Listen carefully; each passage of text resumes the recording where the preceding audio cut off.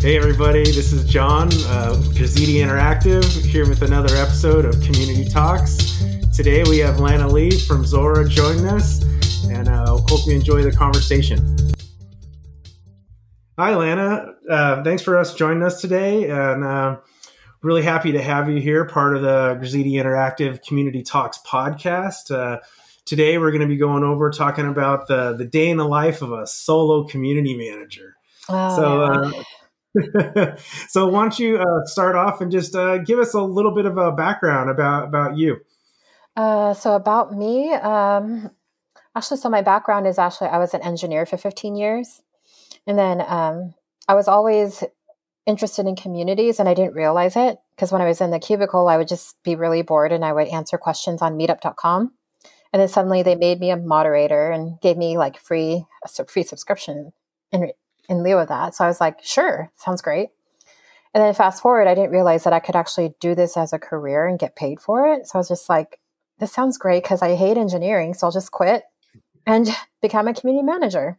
It's a common story, right? Yeah. A lot of community managers kind of fall into it. Yeah, you can't really get like a bachelor's in community management at university. No. So that's how it just fell in my lap. And here I am. Nice. And how long have you been at Zuora now, running their community? I have been at Zuora since, I started in November 2015. So almost 5 years, maybe like a little over 4 years. Yeah, 4 or 5 years. That's a good amount of time. Yep. I was reading some research the other day. They were saying that the average age of a community is 6 years old now. That's what do you think about that? Oh, I hope not, because I want a job. I want to keep my job, right? But then the thing is, it's like, I think it's always good to... No, not the average length of your job, but the average age of a community. Oh, the average age. Okay. When you started at Zuora, it was 1, right? Your community is 5. So basically, I'm sort of like a teenager or teenager about to, go to college. Totally. I think some of the oldest communities have about 15 years, about the oldest one I've seen out there, with most of them falling in the 6 or 7 year range. So it's definitely interesting to see how communities mature, right? Oh, yeah. How do you think you've seen everybody's jumping on everybody's jumping on the community bandwagon nowadays. Oh, definitely. Especially in light of today with the remote work and telecommuting, it's definitely critical. But I was just interested, how do you think, or how have you seen communities evolve over the last 5 years? Over the last 5 years, mostly communities have been, Q&A, like, this something's not working. It was very focused on support. But then there wasn't a lot of talk on strategy. I mean, maybe some people ask questions about strategy, but there wouldn't be very many people there answering questions willingly, because they'd just be happy on their merry way, just doing their own thing. But I think gamification has taken a limelight. So that's become really popular as well. And just the focus on like incorporating product within communities and things like that.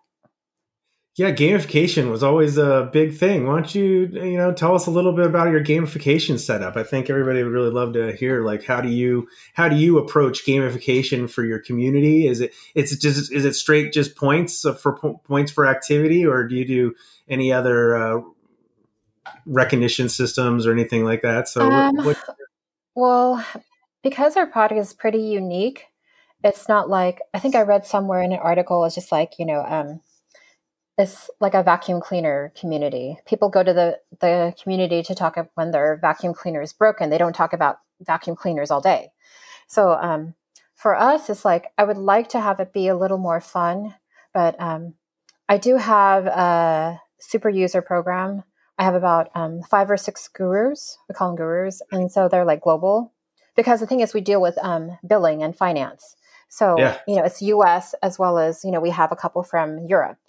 So, nice. Billing in Europe is not the same as the US. So that's why I like getting a full breadth of different users from different areas. And so how I talk to them is I touch base with them because, they can have access to a lot of internal folks, a lot of the other internal gurus as well. So I have like an internal super user program as well for the people that adopt the community. So in a way, like, our internal folks like to talk to customers, and the customers like to talk to Zuora. So it's a win-win situation, and I have a good breadth of who's in there. Nice. Have you ever thought? I've been hearing. I was at a conference the other day, and people are really talking a lot about cabs or customer advisory boards are coming back as a resurgent. Mm-hmm. Have you ever gotten your champions together as a group to talk? Yeah, we usually meet at our conference at Subscribed, and Nice. we usually plan like, a VIP reception or a dinner. And so like whenever they get on the call, like they say, "Hey, how's it going?" And stuff like that. So they're kind of familiar with each other. So it's always nice because it's just like, especially when I'm a solo community manager, it's like I have instant friends, Yeah. instant like sort of coworkers that aren't really coworkers. But it's always nice to have like a supportive team, especially when they're customers who want the best for your community, to be in your corner and be rooting for you. Those guys are critical, right? Mm-hmm. And I guess the in-person meetings are really in person to get that face and can make that deeper connection, Oh right? yeah, for sure. So Yeah. How do you think you're gonna handle that now with with not conferences being closed down and in-person events being limited? Are you trying to come up with any alternatives, or have you thought about that, or anything else you think other community managers might want to think about? I'm definitely going virtual, and because like the community is online, it's just like it's a familiar territory for me. So the other departments are sort of freaking out. The ones that rely on face to face, like the sales engineers or marketing, they rely on face to face interactions because nothing trumps face to face, But because my world is usually online, it's like I'm sort of thinking like, well, this is my time to shine. I give the example of an avocado. When you go to the store, it's too hard. You're like, oh, this isn't ripe. Then you bring it home and you have like that 3-day window when it's just perfect. You have to use it then. Otherwise it turns brown and mushy. So right now I'm in the ripe phase where it's just like, now's the time to push the online community. I'm starting the community chapters, and those are like user groups that wanted to meet in person within their region. But because everyone is in the same boat, um, it's good I'm pushing virtual events because you can cast a wide net of a lot of people. So like, for example, there's a customer in Lincoln, Nebraska. She says there's never going to be a face-to-face user group in Lincoln, Nebraska for me, but then she can always hop on the virtual event Yeah, and she can no, I connect agree. people that way. And then like, I subscribed, probably not this year, but, at a future event, or even like once this all calms down, they're going to want to do in-person events. Then we could sort of like get people together and they could be like, oh yeah, I remember talking to you. I recognize you and your story. So then it breeds a little familiarity. Yeah, totally. I think myself, I'm, podcast one thing here, but, going to be trying to do some town hall Zoom meetings with people, at least our customers, so we can all kind of get together a little bit and Yeah. have that, virtual user group. I think Yeah. those were like user groups are a core staple of community, right? Oh, yeah. And it's always good to vary it up, like not always have in person and not always have virtual. It's just like Hmm. I think of when you create community programs, I just think of, being a television program manager, like you see on those like, local TV shows of like, PBS or something behind the scenes. You get to like plan your own Yeah, programming. So you can yeah. have like a user group. You can have, I mean, I don't know if you've seen this movie, but Weird Al Yankovic had a movie called UHF where he like Oh, had yeah. this. Yeah. So he was like trying to have different like shows and stuff like, and so it's just like that kind of thing. You have to have different programming for different people because, different strokes have different folks and different strokes. So For some people, sure. they respond online, like introvert. Some people, they like, meeting in person, extrovert, and some people are on the fence of little both. So it's good to have a variety of different types of programs. Yeah, geez, all over the place with different things. I guess that's the life of a Yeah, community manager, right? Is pretty much. lots of things happening at lots of different times. What is another area that you're kind of been focusing on a little bit right now? Right now, the chapters have been my main focus. I'm also thinking about just trying to clean up the area, trying to optimize the content. And so, trying to go in and make things, because like, as you know, like we use Search Unify for our search. And so then basically we have our own little, internal Google, so to say. So it's just like search engine optimizing the content. So people can find their content quick and easy. And so they can just get their answers and move along with their daily jobs.